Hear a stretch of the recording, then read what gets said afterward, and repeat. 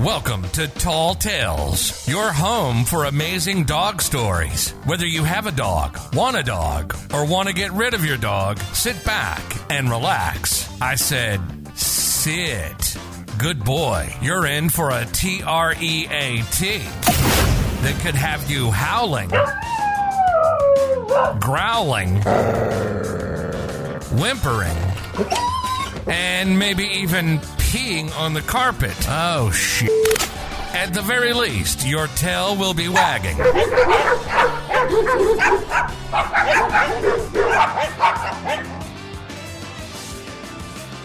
Hello there, and welcome. This is the big premiere. This is my first podcast, so I don't know if anybody will ever listen to this, or who knows, maybe millions will listen to this. I hope so. That's for sure.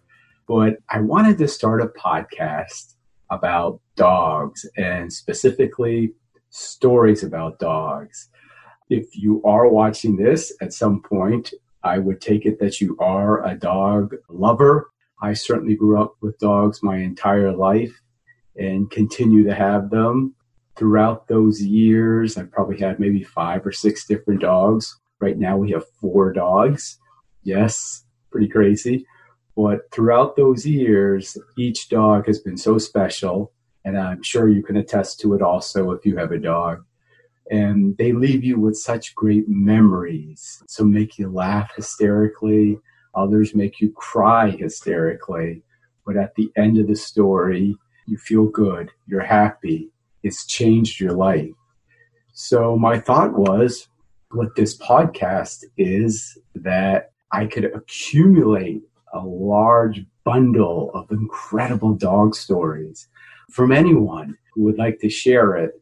And I can collect those, and then we can present those to other people. And as I said earlier, it can make such a change, if you're driving to work, if you're on a treadmill, if you're going for a walk with your dog, and maybe listening to different stories.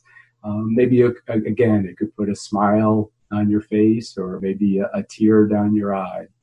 So that's the gist of it. And again, this is the premiere, the very first episode. And so to kick things off, I thought I would start with myself. I would share a story with you.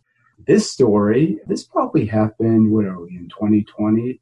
And what a time to start this podcast now. Right now, it is June 7th, 2020. Chaos has ensued. There are riots in the street in every city, in every town across this country, it seems like.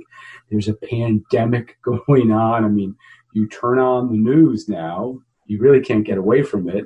And it seems like the world is deteriorating before our eyes. So maybe this is the perfect opportunity to start a podcast such as this, where we are trying to collect stories that will make people feel good. Hopefully, if you're in the middle of any of this crisis, this may help you, give you maybe 5 minutes of relief or therapy even. So getting back to myself, our story, this probably occurred, so we're in 2020, probably about 8-9 years ago. We have a daughter, Caitlin, and she was a typical little girl growing up. As she got a little older, though, into those toddler years, we found that she was very quiet. I mean, extremely quiet, to the point where she did not mutter a word to anyone outside of her immediate family. That even includes her grandmother, her cousins, even people outside of her immediate family. She would not talk. She would not converse at all.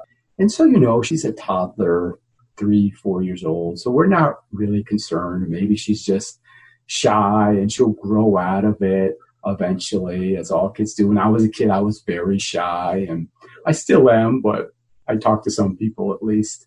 So this continued, and she started preschool when she was probably, about 4? Maybe that was pre-K. I think 4, though. She's young for age. She's young for school age. So she started going to preschool, and it started to exacerbate, started to get even more so. In preschool, they're trying to teach them, they'd have little cards, and they try to get kids recognizing words and sounds, and they go around the classroom, and she would not say a word to anyone. And she'd be in there maybe 6 hours from the morning, and I would pick her up in the afternoon, and after a couple months, the teacher started to say, is she talking at home? She didn't say a word. She hasn't said a word all year. This continued. So at this point, we're starting to get worried. Maybe something is going on. Maybe something we're doing at home, or, all these thoughts are just running through your head at this point. What could be the problem? So this continues. And toward the latter part of that year when she's in preschool, this teacher was amazing. She even came forward and said, why don't we meet outside of school? And maybe, she'll be more comfortable in another setting. Maybe it's because of all the other kids and everything else going on. So why don't we meet at a different setting? And maybe that'll make her more comfortable. And then she'll start to, lighten up and start to talk. So we ended up meeting at an ice cream parlor. I mean, is there a more comfortable setting for a little girl, for any little kid, than an ice cream parlor? And it would be on a weekend. So again, this teacher was just amazing to go out of her way to do this. So we'd show up at the ice cream parlor. Her teacher would walk in. We'd sit down and have ice cream. Sometimes I'd bring one of my sons too, and nothing. Even with ice cream, I would converse. We'd communicate with the teacher, and then we kind of indirectly try to include her in the conversation. Nothing. She still wouldn't open up. So this continued all through preschool. She did not say one word the entire year. And so at this point, I am starting to get really concerned. So started bringing her to a variety of different doctors, psychologists, neurologists, or general practitioner, pediatricians, of course. The entire gamut. We went through everyone, and there were a couple of diagnoses, and some of them wanted to put her on medications. And again, she's 4 or 5 years old. They want to start medicating her. And, at this point, I'm pulling out what hair I have left at that point, just thinking, gosh, is this her normal? Is this how it's always going to be? Is she going to have to be on medications? Is something psychologically wrong? Again, all those thoughts are running through your head as a parent. So we tried different therapies with speech therapists, and maybe every now and then she'd say one word. I remember even taking her to the grocery store, and, you go through the bakery. They have cookies. There's usually an attendant there, someone who works at the store, and there's like 3 different cookies. So I thought, aha, I'll send her up there, and the person working at the counter will ask her what type of cookie she wants, and she will have to respond, chocolate chip, sprinkles, sugar cookie, whatever it may be. So that may be a way to start her talking. Nothing. That one failed too. She would point at the cookie. So then I struck out there also. Another great idea, down the tubes quickly. Same thing at restaurants. I thought maybe if I take her to one of her favorite restaurants, then she'd have to order herself. Nothing. She would point at the menu, or she'd put her head down. She'd hide her head. So I was just at my wit's end, literally. And after that summer, she's going right into kindergarten, the big time, going to kindergarten at this point. The week before, we met with the teacher. We explained the situation, what had occurred in preschool, what's happening out in public outside of our immediate family. She's not talking to anyone. The teacher was great also. She said she will do whatever she can to help out, anything she can do. She'll stay after school with her. She'll come in early before school. So we were trying all these different tactics, and the same thing in kindergarten, nothing. And at that point, other kids can start to catch on to say, why doesn't she say anything? And, in kindergarten, like preschool, they want everyone to contribute. So the teacher goes around and asks everyone different questions. And sometimes, Caitlin would hide her head again, would not talk to any of the kids. At lunchtime, she wouldn't talk to anyone. If someone asked her a question, she'd put her head down. And this kept going on and on for a couple months. We had a dog when she was about 2 or 3, and her name was Belle, an old black lab, beautiful dog. But unfortunately, Belle passed away. I think Caitlin was probably around 3 years old at that time. But even in those early years, she had such an attachment to Belle. She would always sleep on her. Belle had a great temperament, so she'd let her do basically whatever she wanted to do. She'd brush her hair, and paint her toenails and sit on her. She'd even drink out of her water bowl. So she always, even at an early age, you could see there was a magic there that she had this response, this relationship with dogs.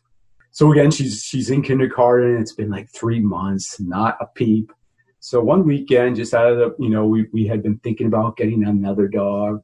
We went to the Humane Society. There were puppies there, puppies up for adoption.